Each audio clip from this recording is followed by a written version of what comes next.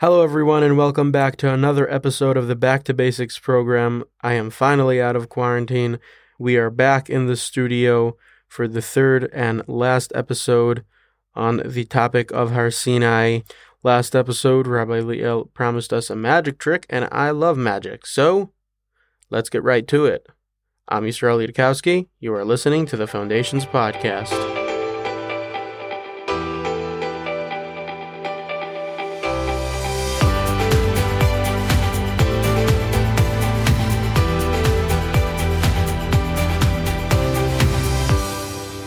So we are back for the third episode on the Har Sinai topic. We had the introduction. Last week was part 1, and now we are back for part 2. So Rabbi Liel, take it away. Okay. So today we got finally to, the grand finale, as I say. So last week we left off with the two arguments that the past theory and the present theory that people might say. I'll just go over it quickly. The past theory is people say, oh, well, this mass revelation claim that you have, Jews, was made up. So we always tell them, yeah, come with the concrete scenario to bring it on. It has to be 3 million people and, father to son, so it has to be. It has to be. I mean, this is a mass revelation. It's not like any other religion that had by one or two people that started the whole religion and zero credibility. Over here, it's millions of people witness it. So it's alive. So the argument is, well, you guys made it up. Oh, we made it up? How? How would such a lie kick off? How can you start such a lie? And the arguments will be either in the past theory or the present theory. I guarantee you all the arguments are around there. All the different versions of the arguments that people argue with Har Sinai are either will go into the past theory and the present theory. That's why we're bringing the arguments more in a category rather than specific. Like if you look deep, they'll all narrow down to either the past or the present theory. Exactly. Go look into any argument ever made with our claim of Har Sinai in the last, few years. You'll see this pattern. It's going to either take you to the past theory, which is, oh, a guy came and he gave it, this very important guy that started the religion, and there were no 3 million. He just gave. Oh, how did people buy it? Buy this idea. So he told them, listen, this is all true. It happened like 2,000, 3,000 years prior to that event, and they all got wiped out, those great Jewish people. And here, I'm giving this book to you, and it kicked off. That's the past theory, and there is different versions of saying that. That argument exactly was the scenario. And the present theory is that, no, actually, what's written, everything is true, but it's fake. Meaning it was presently manipulated to cheat a group of 3 million people. Yeah. So, yeah, it was not really God speaking. There was a DJ in the background doing sound effects with... under the mountain, there was someone hiding with speakers. Exactly, massive speakers. And throw in there what people say that they were slaves that were hallucinating and they were, totally disordered. So they bought any idea. Okay? Yeah, also, just by the way, I was thinking about it, and even before we get to the answer to the past and present theory, I think it is impossible to say, you just can't say that, oh, it was just made up that 3 million people, God revealed himself to 3 million people. Why can't you make it up? Because there are between 4,500 and 10,000 religions today. Since the beginning of creation, there are close to 100,000. If it would be possible to make up that God revealed himself to 3 million people, like the entire nation, wouldn't there be a couple of others who would also decide? Because obviously it sounds much better if you say, hey, God revealed himself to the entire nation, it's millions and millions of people, than if you say, oh, God revealed himself just to me, but it's true. If it would be possible to convince people that God revealed himself to 3 million people, other religions would also do it. If none of the close to 100,000 other religions made up that God revealed himself to the entire nation, then obviously you just can't do it, because these people who make up the religions, they're smart people. They're not stupid. You need to convince thousands, sometimes tens of millions, sometimes even billions of people that God revealed himself to this person, or, and people do it, which means obviously you're smart to convince billions and billions of people something that never happened. These people are smart. Why couldn't they come up with a way to convince the people that God revealed himself to 3 million people? Right. It only happened by 1 or 2 people. You're saying it would be much better if they would sell their religion with a mass like the Jews did. Exactly. And if nobody did it, close to 100,000 religions and cults, like if nobody came up with the system how to convince people that that God revealed himself to 3 million people, it's obviously impossible. You just can't make such a thing up. It just makes no sense. That there was only one out of 100,000 religions that managed to make it up, that God revealed himself to 3 million people. Right. But that's all nice and good. But you're always going to have that guy that, but you could say that, yeah, only though this one time, God. So obviously we also want a scientific answer why it just literally, proven why it cannot happen. But just like if you think about it, you just can't make such a thing up. It just makes no sense. 100%. But let's get down to the scientific No, 100%, answer. Yisrael. Thank you very much for ruining this episode right at the beginning. Because the final, the bomb, what we call, is starting with that point that you're saying. It's not the full bomb, but it's like kind of the detonator. It's part of the magic But trick. That's the direction we're going to go. Exactly. We're going to start with that point that you said. We're just going to say it a little bit from within. We're going to perform the magic trick. But that will be, obviously, the direction that we're going to go on this point of mass revelation, that it didn't repeat itself by any other religions. Okay? So, very good, Israel. Thank you very much for destroying it right at the beginning. Yeah. Sorry, people. but definitely we're going to pick on what you said when we get to the bomb, like Rabbi Kellerman calls it. And we're going to go right now, let's say within the arguments, back to the arguments within the past and present theory. Okay, let's say it's an argument that someone will still want to push, although what you said, even with what you said, Israel, let's say someone still wants to push, well, okay, it happened once, but it still didn't really happen because of the past or present theory. Okay? Let's say he's going that far. So let's go into the argument. Rabbi Kellerman brings 2 points to argue back on the arguments. Okay? So this is not the final proof of Har Sinai, but this is just an argument back on the arguments they make with us. So with the past theory, the problem with that is that, in Jewish tradition, if you just go into reality and go on and investigate and learn about Jewish life, right? By every book, every Jewish book, every Jewish shul, every Jewish family has names, and we're talking about hundreds of thousands of names of people that contributed towards Judaism, towards the Masorah, towards the tradition of Judaism. We name them. We name them all. I mean, in fact, you can open, for instance, we can bring a few examples. The Rambam, he brings at the beginning in his Akdama, in his introduction, he brings names after names of people that passed the Masorah, one after another, boom, boom, boom, boom, boom, names. And you can find in Judaism family trees with dates of birth, incredible family trees that root up with accurate names, places, historical events, everything, till graves and archaeology, right? Okay, so we're not going to go deep into, obviously there's a lot of details in, but bottom line is we are loaded with names of people that contributed towards Judaism, right? Even smaller things, okay? But let's take the big ones. For instance, who wrote down the Gemara? The Torah Sheba'al Peh was always orally, right? Who wrote it down because, Torah and Shachas Misrael, Torah was being forgotten. Who wrote it down?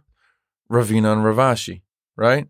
So we all know these names thrown out, and we know Moshe Rabbeinu, we know Aaron HaKohen, we know the Rambam, we know the Rabbi Kiva Iger, Gedolim from today, and throughout history we have so many names. Rabbi Yonah, the Ramchal, name it, right? Name it. Quite literally, you can name so many names of, and we know what they contributed to Judaism, right? Things that we have till today, right? Yeah, Sure. and like what time in history they lived and stories that happened in their lifetime. And Right. And just- because of that, we have the teachings for today. I'm talking specifically more in Torah, in contributions towards Jewish life and to Torah and our tradition, right? Or, for instance, you go to a shul, right? The shuls are full of plaques. What does it say on the wall? Yeshua Tenenbaum donated this. Harry Schwartz donated this, right? We are obsessed almost with naming people that contributed to Judaism, right? Very good. And that's a crazy thing by us. Anyone that knows Jews, we know that we're obsessed with names, that people that contributed. We remember them. We have yortzites. Don't we have endless of lists of yortzites of people that died, and we mention them, we light a candle for them? Interesting that, according to the past theory, meaning someone came at some point, gave us the books, sold us the books of 5 books of Moses that we have, and he said, no, it really belonged to a certain nation that really happened 3,000 years ago, just they got wiped out, right? So that guy that brought the books for the second time, he should be the second to most important person, like besides Moses, in his story that he sold. He should be, let's call him Fred, right? Fred should be the second to the most important person in the whole entire Jewish religion. like anybody who did even something small, we remember him hundreds of years later. But the guy who literally brought back Judaism into the world, and the most most whole important religion is based on him bringing us that book. one, right? And yeah, we don't care about him. What's his name? Ask any Jew. Like, there's a few millions that you can ask. Any ever heard of him? Where did he live? What's his name? Name, please. How did he look like? Where was he? I mean, we even know Yasala the Ganav from the shtetl 500 years ago. Like, even the Ganavim we remember, but we didn't remember the guy who started all of it. Like, seriously? What's his name? In the Gemara, Machal ben Drosai, right? We have in halacha, it says that if you ate on Shabbos, you're allowed to cook to what is called uncooked. So there's a degree of cooking called Machal ben Drosai, the food of Ben Drosai. Ben Drosai was a thief. That he walked into a house, he was in the middle of stealing, and he saw a good schnitzel being fried on the pan in the kitchen, and it was raw, it was barely cooked, and he grabbed it and ate it. It was like good enough for him. So we have even the name of Ben Drosai, like it was good enough for him level of cooking. We even remember this guy Ben Drosai. You're reminding me. My mother once asked, like, what was it on the Shabbos table? I was mentioning Machal ben Drosai, and my mother had a question. She said, like, why remember this guy gets so much honor that we remember him? He was a thief. How do we honor him? I told her, Ma, yeah, we were remembering him forever that he was a thief. We're not remembering him for the good reasons. Exactly.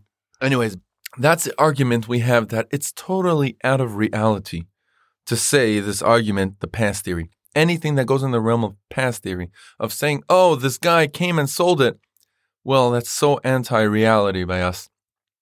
And there's absolutely no basic for that, because he should be the second to the most important person in Judaism. And yet there's nothing of him when we have like you just mentioned, the worst of the Mashal of the Ganav we have, and we won't have the second to the most important person in our whole entire history. Okay? So that's the argument in very short with the past theory. With the present theory, however, there's over here it gets more, hot. Most of the arguments will be put into the present theory, right? To say that we were shroomed up, national drug trip, it was this, that. It was manipulated. Okay. So you want to say it was just an event of slaves that came out and somehow they convinced them, or let's say to the story that someone sold his books, right? But he somehow managed to convince them that it's all real. It's like, you heard it. Yes, you heard God speak to you. And it happened. These books just fell from heaven. And it's true, every part of it. Let's say you put something in that present theory. Again, that's why I'm not going specific, because all of these arguments will go somehow into the present mostly. And that's where people mostly like to argue. And the argument back with anyone that wants to suggest present theory is a very interesting story about Marshall Applewhite. You can look it up. You can see a very disturbing story. When I first heard the story, it was pretty horrifying to hear. But anyways, anyone that knows some American history, during the 60s, 70s, 80s, the cults in the States were going wild. Everyone remember Jim Jones? What was his name? Jim Jones? Yeah, Jim Jones, I think. The guy that it was like the biggest mass suicide in modern history. So it's a long story, but anyways, it was known there were so many cults. It had to do with the hippies movement, a kind of result of it. Not going to go too deep into that, but basically there was this one cult based in California, and the guy that was the head of the cult leader, his name was Marshall Applewhite. So if you want to look it up, you can look up Marshall Applewhite. Basically, to make a very long story short, he started a cult, then he failed, then finally got back on track, and this was in a stage already that he was going deep into depression. And why are we picking Dafka on this story? Because first of all, this guy was obsessed with recording everything. You can actually find videos of him speaking and all of his thing. Besides I'll explain later. Almost everything was recorded on tape, and it's available to see. So that's why this is a real living story that you can still verify and check today. But anyways, so he had a group of followers. I think in that point already, when he was like very successful in his career of his cult, he had a few tens of followers, and it got narrowed down towards the end, like to around 40 members that were following him. He had a beautiful mansion somewhere, Santa Fe, something like that, in I don't remember the name of the city in California. He had a mansion there, and they used to sit. Now, his basic idea was, you more recognize it by, if anyone heard about this, by Heaven's Gate. That was the cult's name, Heaven's Gate. His basic belief was that this world is a world of suffering, and this world is full of bad and not good things for us, and there's a much, much better place out there.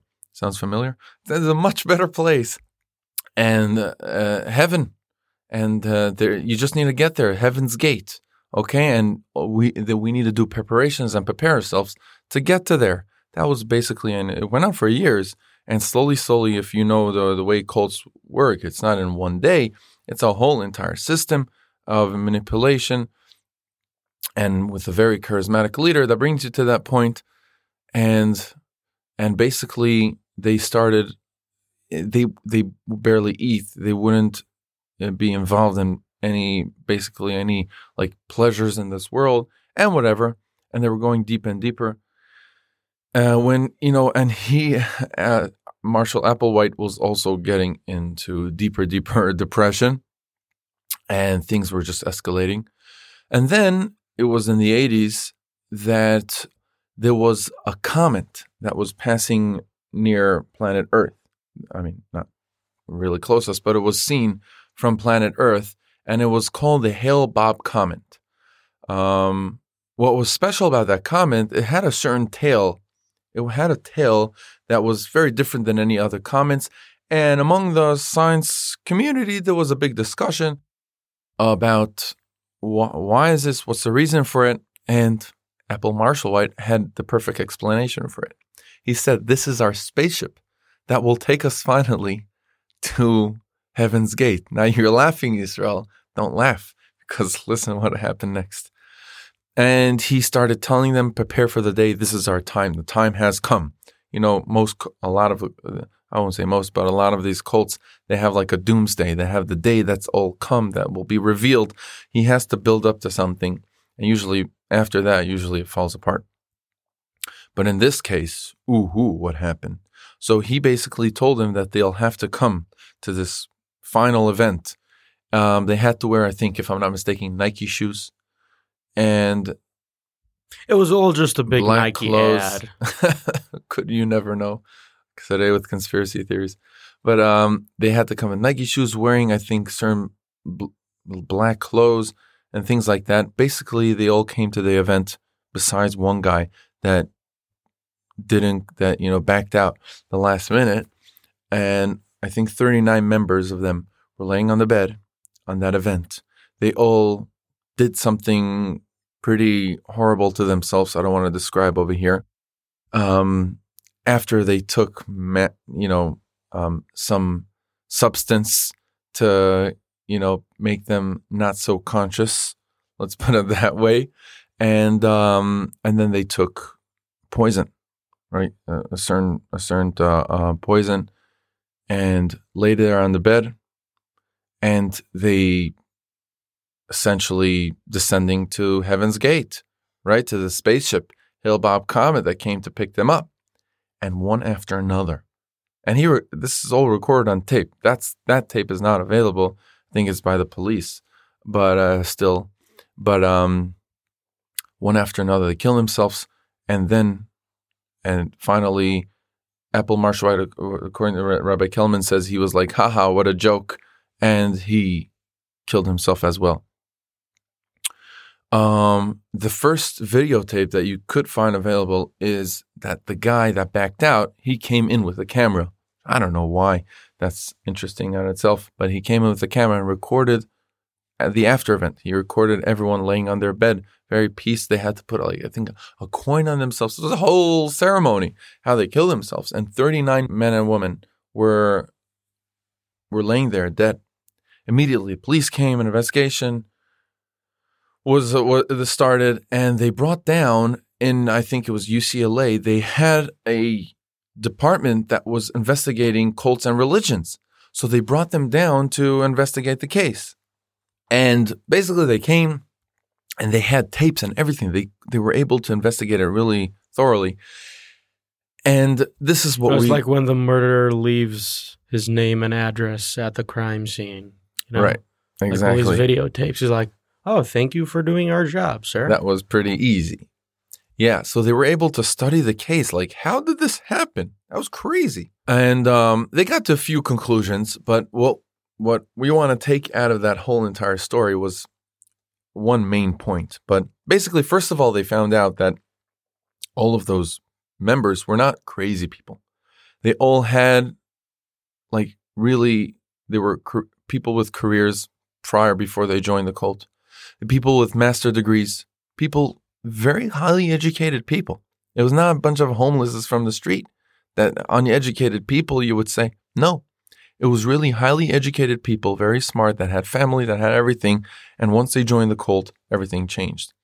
So one of the conclusions were that people are gullible. Yeah, that's not a surprise. And that is a very known phenomenon. If you look in Pirkei Avos, a lot is talked about it. Al tamid be'atzmecha ad yom moscha. Don't take everything you have for granted. You never know. You always need to be on guard. That's number one. But number two is where we really want to dive into. They said they checked all of his saying and everything he said, right? And they realized and they put it together with many other cults that they were investigating, that any cult leader will never give over a checkable lie, a piece of information that really could be verified on spot and be checked in reality. For example, if Marshall Applewhite will tell them, you see, the Hale-Bopp comet is a spaceship that will take us. Now, you don't have a way to prove right or wrong that it's a spaceship that will take you to Heaven's Gate, because you never saw Heaven's Gate and you never were on a comet, right? Right? But imagine Marshall Applewhite instead will tell them, well, that Hale-Bopp comet is the same spaceship that brought here all your grandmothers and grandfathers. It's the same one. Would he say that? No. Why? Because the second the group of the cult followers will hear that, oh, my grandma came on that spaceship? He might pick up the phone and call his grandmother and ask her, Grandma, did you come on a Hail Bob comment a few years ago? Obviously, he won't do that. So that whole beautiful, fancy story really was brought down for this one single point. And you could check it by yourself. You can go and investigate and see all these cult leaders, when they give a doomsday or something that's going to happen, they will never give you any of their sayings, nothing on something that's checkable, something that you can go and verify immediately to see when he said it, is it true or not. They say things that are very vague to here or to there, that cannot be said, for sure it's true, and for sure it's a lie. They're somewhere in the between. That's why cult leaders are usually not dumb people. They're very smart, very high IQ usually they have, and smart and manipulative, and many other characters that you need to be a cult leader, right? Charismatic and so on. But they always are very careful not to say something that could be checked, not a checkable lie. Now let's go back to the present theory. You want to tell me that it was sold and it was told him, you heard God right now. Okay. And he gave them the 5 books of Moses, right? Is that true? That's our claim. Okay, let's open the 5 books of Moses. That was totally brought down by a lie. The guy sold it. Yeah. Let's start checking. And if you open the Chumash, you realize the present theory just is not a serious argument. Why? Because the Torah is loaded. What I mean loaded is like from cover to cover times 5. Especially the middle part where it gets to all the laws and promises. The Torah is loaded with checkable things, with things you can immediately check. And we're not going to go through. There's many of them that we can go through. I'm literally almost from cover to cover, like you said. For instance, God says that in the three regalim you could leave the borders. Don't worry about the borders of enemies coming. Like back in the days, it was. I mean, still today, the borders are a serious threat from other nations that want to conquer or have all kinds of crazinesses desires to go and attack us. On the 3 regalim, on the 3 Pesach, Shavuos, and Sukkot, you can leave the borders. Don't worry. Come to Yerushalayim to party, and don't worry. Nothing will happen to you. That's checkable, no? You need to see if that will happen or not. For example, back in the days, right? Without crop, people went wherever you were able to grow food, right? That's how you lived. There was no shipping and there was no, import-export like today. And the Torah says, well, on 6 years, you should work your soil and grow crops, and on the 7th year is a Sabbath. You don't need to grow anything. Don't worry about anything. Just leave your business. Go learn Torah. Relax. Think about the world to come. That's the main point, and that this world is not the main destination. And don't worry, God will pay you for that. God will, Bashana Shminis, on the 8th year, God will give you plenty to cover up for that. You will never lose from it. What a promise. To go tell a guy not to work for, hey, leave your job for a year. Go chill. Go sit in the base medrash and learn. Leave your job. Don't worry. God will take care of you. It also says that on the 6th year, everything is going to grow double. This way you could, store it and have enough food also for the 7th. When the 6th year comes, you could just hey, did it continue the same as the past 5 years, or I actually got double? Exactly. And you go on, and anyone that knows the Torah, you see that there's endless of these kind of examples, until more examples of that's almost another category of how much tzedakah you need to give. You need to give meiser to the kohen. You have fruits. You need to give your first fruit. You give your first born of animals. You need to give your firstborn human. Really belongs to the kohen. You just need to do pidyon haben, and on and on and on. This kind of book cannot be sold. You cannot sell it. It's full of checkable things that you can check, that if they wouldn't happen, if it would all be a lie, people would check it. You open the book, You say, well, this didn't happen. This doesn't happen. This doesn't make sense. This doesn't make sense. It all doesn't make sense. And that book will never be going on. Have a nice day, but I'm out. Exactly. Everyone will throw it out of the window in 2 seconds because they would see it's full of lies that I can check. I can call my grandmother and ask her, did that really happen? It's not possible. If you tell me a one line, they made a whole show and they sold you on the mountain with DJ and everything, they sold you a line or two, fine, that will pass. Even more than one lines, all kinds of crazy ideas out there, which actually happened with a lot of religions and cults. There was a certain event that people got, convinced and pulled into it. A few lines, a few ideas you can sell.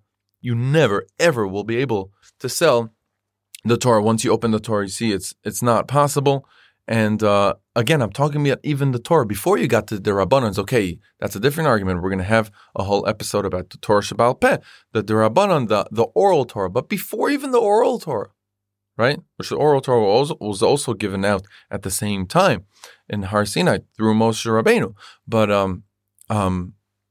even with the written Torah, it's full, it's loaded with checkable things. So therefore, the present theory will never kick off. Hey everyone, I'm interrupting this wonderful conversation to let you know about a fantastic, one-of-a-kind book that ArtScroll has recently published titled On the Shoulders of Giants. Rabbi Shmuel Bloom, who was involved in leadership positions in Agudas Yisrael for over 5 decades, takes us behind the scenes to gain a unique understanding of Das Torah in all its glory. Rabbi Bloom met with Gedolei Yisrael at Moetzes Gedolei HaTorah and in quiet, urgent conferences. He chatted with them in cars and on Shabbos afternoons at conventions. He shares with us stories, many of them not widely known, of generations of greatness, from the Chafetz Chaim to Rav Aaron Kotler and Reb Moshe Feinstein, from the Ger Rebbes and Reb Aaron Lein Steinman to Rav Dan Segal and dozens more. We also meet the Jewish people's Askanim. We are amazed by first-handed stories of Mike Tress and, of course, the incomparable Reb Moshe Sher. In his years in Aguda, Rabbi Bloom also met with the highest echelons of the U.S. government, and he shares his behind-the-scenes understanding of great political events and movements. It is a book you definitely should not miss. Get a copy today at artscroll.com, Amazon, or at your local Jewish bookstore. On the Shoulders of Giants by Rabbi Shmuel Bloom. Get your copy today. I would also like to let you know that every few weeks throughout the Back to Basics program, we are going to have a Q&A with Rabbi Liel Shalom. So if you have any questions or just want to get a little bit more clarity on any one of the episodes, send us your question to jewishfoundations@gmail.com. That is jewishfoundations@gmail.com. Every Q&A, we are going to give away a free copy of the incredible book On the Shoulders of Giants. So send us your question to jewishfoundations@gmail.com, and you might be the lucky winner of the fascinating book On the Shoulders of Giants. And now, let's get back to the show. So far, these are the two arguments with the arguments. Okay? Now, here we get to the grand finale. And if those arguments and theories, past, present, future, whatever you want, you still feel it doesn't talk to you, well, don't worry. Don't worry at all. And like just a little introduction to what I'm going to say, this is one of those things is like if it's real, it's so real. If you understood, if you got it, if you really get the idea over here, this should be if you had any doubts till now or you didn't understand the sugya well, this should change it all.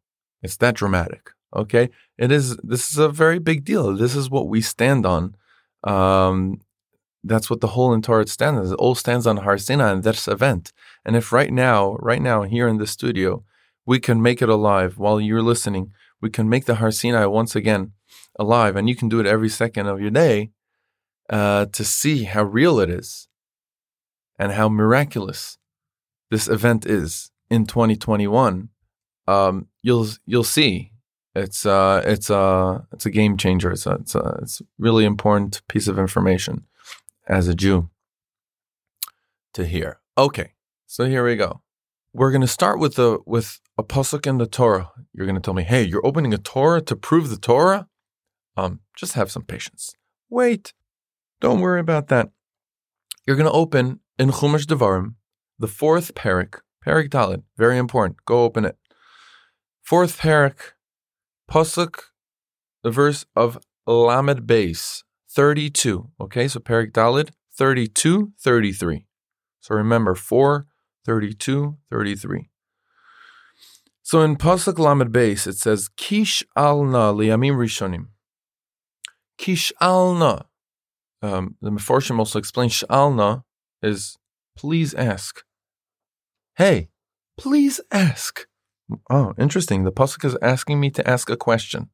Okay, I'll ask. What should I ask for? Liyamim rishonim, for the earlier days. Ask for the earlier days, meaning to go search in the earlier days in history, right? Asher hayu lefanecha, the earlier days that were before you. Okay, so we are in 5,780, right? 81. Sorry, tashpa. 5,781 years. Go back all those years. And Asher lefanecha lemin hayom asher bara Elokim Adam ala aretz, from the day that God created man on earth. Okay, so first of all, look in history. Look back in time. Not only that, ulemiktzeh hashamayim vad ktzeh hashamayim, from one side of hashamayim of the sky to the other side of the sky, meaning the whole entire, because the world is round. But it's not. But it says ktzeh hashamayim, the edge of the sky, or to the other edge of the sky, ktzeh, right? Meaning the whole entire planet, because the planet is round, right? So go every part of the globe is really a corner of the sky, the end, where it ends. Okay, so go till the end, till the horizon. You're still on planet Earth. Keep on going. Okay, so mikteh hashamayim, meaning go look in every place on planet Earth, or if you want in space as well. Okay, go look for it. Meaning, go look today in Russia, China, Peru, Canada, Holland, anywhere. Go to South Africa, India. Go look in any place on planet Earth right now where there's humans. In any time in history, what should I look for? Haniya kadavar hagadol hazeh? Was there such a big thing like this? You ever heard of, or you heard of such a thing? Oh my gosh! Now I'm really. What is that thing? What should I look in history and look in now in this year right now as you're hearing this? Go look, go do search on Google anywhere in the world in history. What is that thing? You need to move to the next pasuk. The next pasuk is, did you ever hear Hashama am kol Elokim? Did a nation, Hashama, did they hear what? A nation, kol Elokim, the voice of God, medaber, speaking, mitoch ha'esh, from the fire, ka'asher shamata ata, just like you heard. I'm going to leave the last word of the pasuk for the end. So again, what is that thing you should look in history? You should look for in history on any given time, in any place on planet Earth, go search for if there is a nation that had a mass revelation, that heard a nation, Hashama Am, that there was a nation hearing God speaking from the fire like you heard. Now back to what you, Yisrael, were saying at the beginning. What were you saying? That if it would be possible to make such a thing up, that God revealed himself to 3 million people, like Rebbe was saying, these cult leaders and people who start religions, they're pretty smart people. Mm-hmm. You have to be a pretty smart person to convince, even if it's just 10 people, something. So if they're that smart, then why couldn't they come up with a system to convince those people that God revealed himself to 3 million people, or even less, or even to, let's say, 1,000 people? Because it's not possible. Because it's not, exactly. It's not possible. But you know what? That's a very nice idea. But what if maybe it's just not possible? And, but like we said in last week's episode, that don't forget right now, as you're hearing this, there's millions of people claiming that claim. Okay? So now, listen what we're going to do. Forget about now going back to that claim, whatever. Right now, let's take the fact that people are claiming that right now. Okay? Is there any other nation in history or today that claims that claim? Go search. No other religion in the world, group, or nation claim our claim. Right? And we're saying that's crazy, right? Isn't that crazy? Not only that, wait, the book is saying that. The book is promising, go and check. Did we speak before about checkable lies? I don't want to get you confused. A lot of these places like, oh, no, don't go ask. Like, this is the truth. Stay here. Like, oh, they're talking baloney. Don't believe them. He's like, no, go check. Go check. Go look for it. I'm not hiding anything. Do your own research. Do your own research, and you'll see that there's no other nation claiming that. Well, not only that. Again, that's not. Now, here's the point. The point is, not only that, the book predicted that. This is a book that's 1,000 years ago. Everyone agrees. The whole entire world agrees. We know that the Torah is 3,330. Almost 3. 3 years, almost, soon. And Shavuos, we love the 3,333 number. Right? But even according to the rest of the world, even according to Christians or whatever, everyone agrees that Tanakh, that the Bible, is a few thousand years old. Okay? So there's a book that's standing for thousands of years, predicting that no one ever will claim this. That's the point. Do you hear what I just said? Here's a magic trick. Look, there is a book that a few thousand years ago that's predicting history. Can a book control history? That's a miracle. Now, let me ask you, what's the difference between natural and supernatural? What's the difference between a natural and supernatural? Right? Teva and Nes. Right? Natural things, and very short, natural things repeat themselves. Like let's say, rain. Rains every year, right? So that's a natural phenomena, right? That gravity, right? Gravity will always repeat itself. You always can check gravity, and you'll see, if you have the right conditions and you're not out in space, if you're close to planet Earth, gravity will work. So that's nature. And that's natural, okay? And anything that you could predict it, and you can see how it works, and it will repeat itself, with the same conditions is natural. What is supernatural? Supernatural, if a guy is driving with the car, he flies off a cliff, and then he's hanging there in the air, and nothing happens to him, and slowly floats back, all the way back to the street. Can you repeat that? Okay, go drive over the cliff again and repeat that. You ain't repeating that, right? That is supernatural. That's not natural. Now, so you can ask, this idea of a mass revelation of that people will claim, again, at least just claim that they had a mass revelation. Should it happen again besides only by the Jews? It should. Shouldn't it happen again, Israel? It should. It should. Did it happen? Nope. Is that natural? Nope. So our very own claim by saying we stood in Mount Sinai and had a mass revelation, that claim in itself is a supernatural claim. Because of the fact that anywhere in history and in a given time, right now, till now, in the last 3,000 years, there was no one in the world that repeated that. And that's a miracle. That's a miracle. And the book is saying that. Listen, and no one will ever repeat and no one will ever claim your claim. That's kind of like giving a stamp of truth within the claim itself. Meaning Hashem wanted to give us that our claim, not only that it really happened, but in our very own claim that we say from father to child, we stood in Mount Sinai and had a mass revelation, you have a way to check it.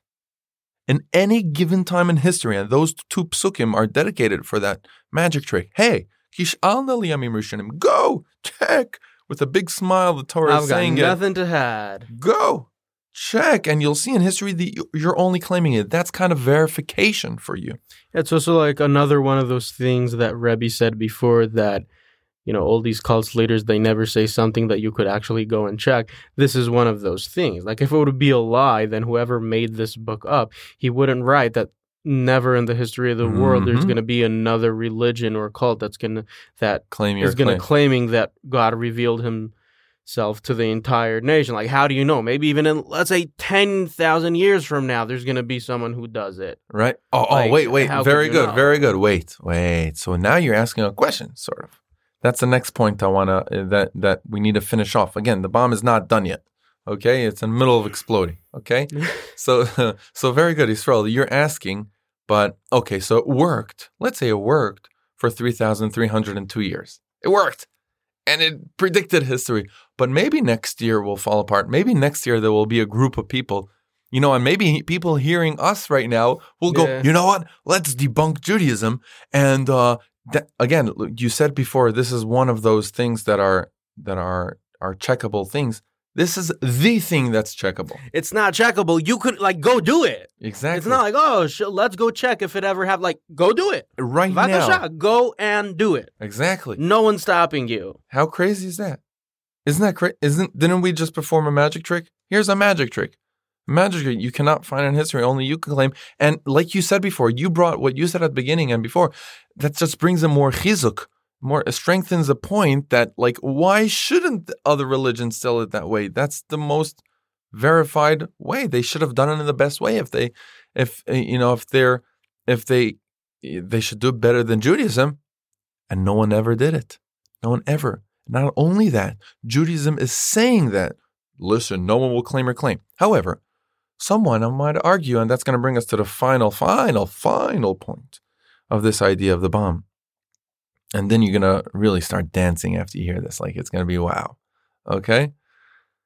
You might ask, okay, wow, I have nothing to say. You're right. 3,330, almost 3 years, your claim is standing and no one else in the world is claiming. That's a miracle. That is a miracle. Right. I don't have any other explanation. It's a miracle. But, hey, maybe tomorrow, in a year or two, in 10 years, in 20 years, in 100 years, someone will claim your claim.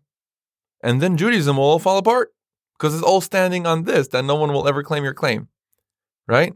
But maybe in the future, someone will claim it.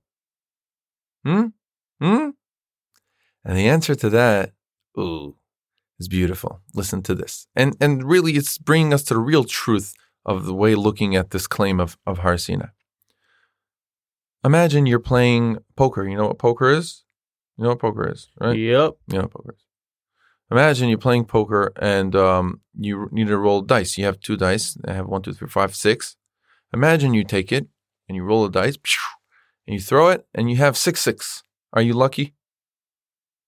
I never went to a casino and played the dice games and stuff. Monopoly I meant. Monopoly? Yeah, 6 is a nice number. Yeah, yeah. Good. So you take the Monopoly dice and you go, I want poker because it's a lot of money, right? You put $100,000 down there, okay? And you're going 6, 6. Boom. Are you lucky? If those are the numbers that are going to double my $100,000 pile, then very lucky. Yeah. Are you lucky if 6, 6 came out good? Imagine you rolled another time, 6, 6 twice, one after another. Are you very lucky? Up to 400,000 now, yeah. You're very lucky. Yep. Very. Today's my lucky day. Your lucky as day. They say. Imagine you roll the dice 10 times in a row, 6, 6. 10 times in a row. I'm not that good at math, but I think that's a nice... Forget about the numbers right now. Are you... look at the dice, only the dice right now. What are you going to say? He's very, very, very, very lucky? Let's push it. Let's say he's like the most he's the luckiest person I ever saw. Okay? Imagine you roll the dice 6, 6, 100 times in a row. Impossible. Impossible. What about 1,000 times in a row? Come on. I mean, if 100 is impossible, obviously 1,000 is impossible. If it's going to happen, then after 3 times already, the casino is going to go check those dice to make sure you're not cheating. They checked it. They brought the most professional person to check the dice. It's all good. And he's keep on going. The guy's 6, 6, 6, 6, 6, 6. Even after, if it happens like 15, 20 times, nobody, no matter who's going to check it and say, oh, it's actual real dice, like, nobody's going to believe you that it actually happened. But everybody's going to, there was a magic trick or somehow the dice were, I don't know what you did, but it just can't happen. Forget about 1,000 times. I want 1,000. Times. What about you say about the guy 1,000 times? And he's like, he's taking everyone's money. I know. I think he's like, by that point, I think Rabbi Kelman says as a joke, the guy's getting arrested. Yeah, they're taken away. Like you have Dana White. Also, he doesn't cheat. He's just so good at blackjack. He got kicked out of a few casinos in Las he's too Vegas. Good. Well, I think one night he won. He walked out of a casino with $7 million. He like walked in with one and left with $7 million. And then like the next morning he got a call from the like head of the hotel casino. They're like, yeah, you're banned from the casino for life. They know why, such a boss as he is. He's like, okay, well, all the UFC events that were planned are all canceled, and we are never using your hotel again. So have a nice day. Really? Yep. Unbelievable. Got him back there. Yeah. Anyway, so and he didn't roll a dice 1,000 times in a row. He was just good at what he did. Right. But I'm talking about rolling the dice. Yeah, so rolling the dice after less than 10 times in a row, you get the, you roll 6-6 and that's it. Like you're gone. You're out of there. They don't allow you to continue play. 1,000 times is like every casino in the world you're kicked out of. Wait, Yisrael. What if you do it 3,332 times? You roll a dice 6-6. What if you do it 3,000? You get the point? I'm trying to. Yeah, it's like now you get the point. So what did you ask before? Maybe okay, you guys were right, Jews, for your claim is miraculously standing, and no one else is claiming it for 3,332 years. But maybe in the future it's going to happen. It's like saying we roll the dice already. Jews. We roll the dice for 3,000. We're right. We're correct for 3,000. Now, in statistic world, I'm going to go deep into it because I really don't know my way around statistics. But Rabbi Kellerman says he's better and he knows statistics. He says in the scientific world, it's called if you roll the dice so many times, what are the chances that I'm just a super 3,332 lucky guy? What are the chances? So in simple numbers, it's 9.99999999999 chances that it's a miracle. To say that I'm lucky, it's saying 0.000000000 somewhere there. You stop and you put a 1.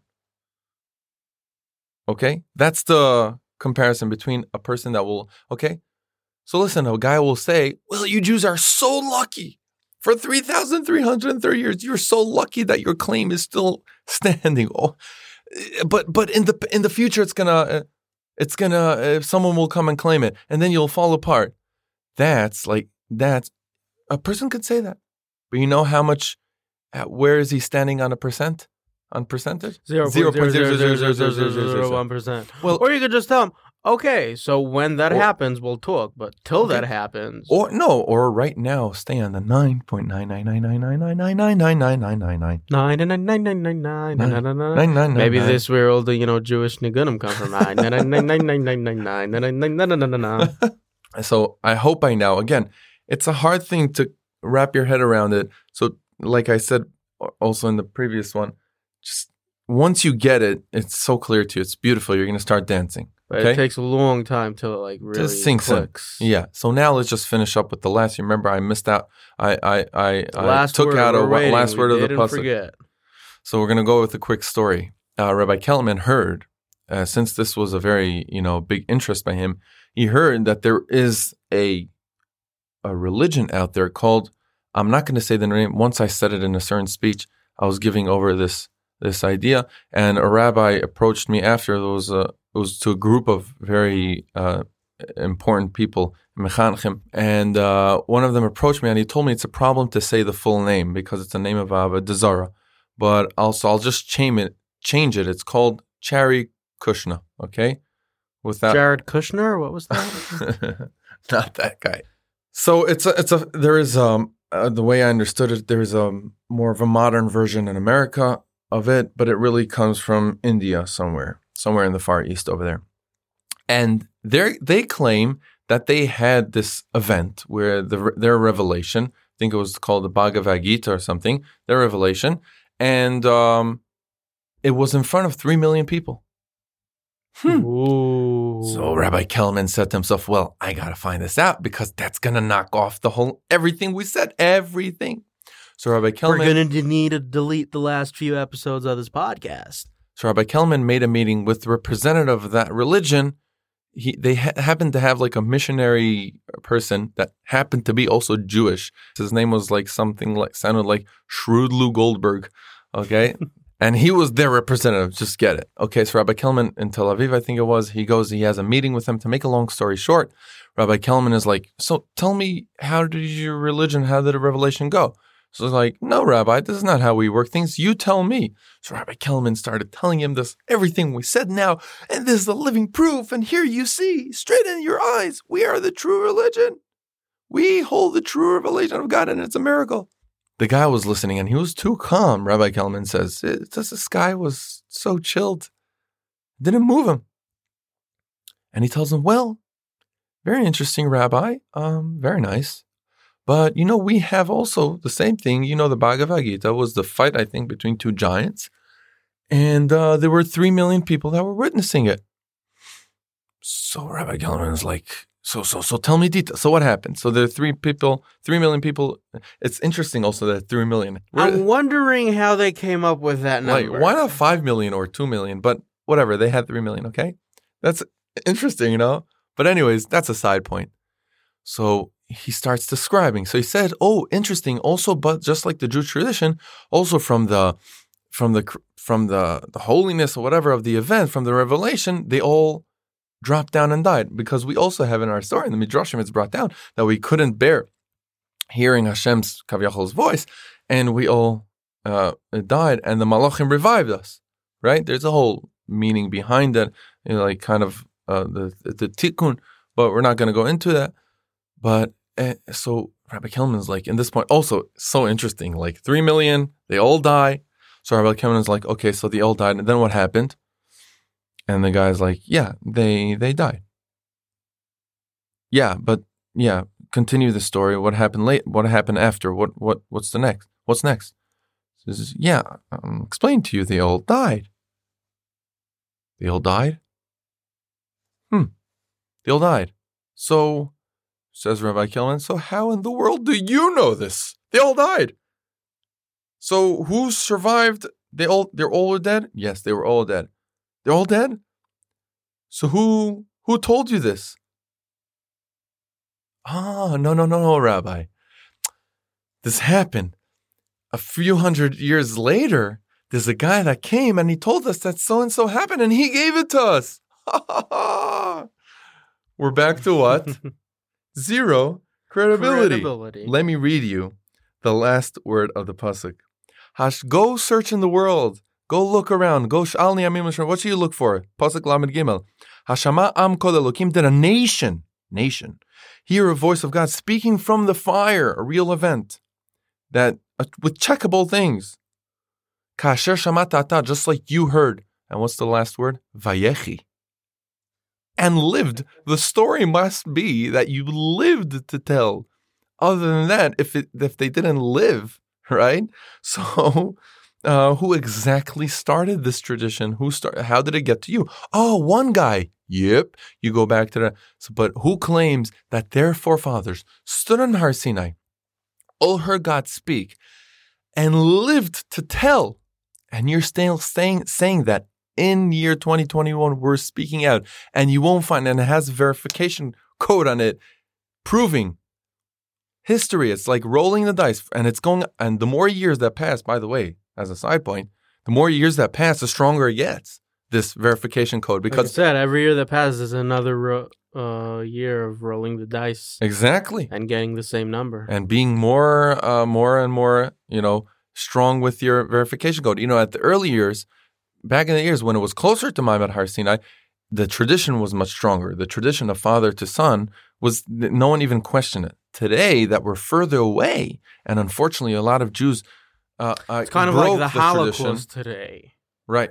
A lot of Jews. If someone denies the Holocaust, you look at him as a crazy person. Like, what do you even mean? Like, you know, like we all have grandparents or at least friends who had grandparents who are Holocaust survivors, or, you know, but in 1,000 years from now, then if someone's going to say, oh, the Holocaust never happened, then, like, you know, you won't look at him as such a crazy person because, like, you know, it could be it's something that was made up. Right.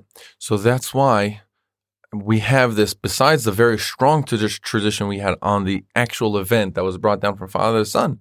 In a certain point, the Torah knew that that we need something that will hold it tight forever, right?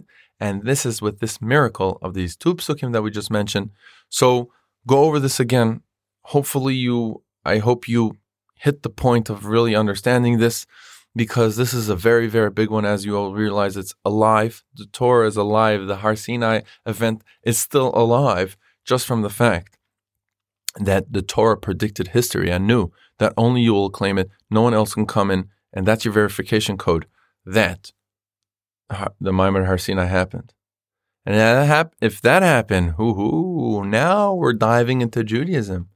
If the Har Sinai happened, let's learn. And that's what's going to bring us to the, you know, when we start diving and we're talking about the Torah Sheba'al Peh, right? The oral Torah, there's another part of the Torah that's all coming up to understand how do we know that it was accurate and that was passed down accurately. That and more. Stay tuned for the upcoming episodes. Thank you very, very much for listening. Thank you, Rebbe. Thank you, everyone, for listening. We will be back next week. So that is it for today. Hope you learned something new. Hope you enjoyed.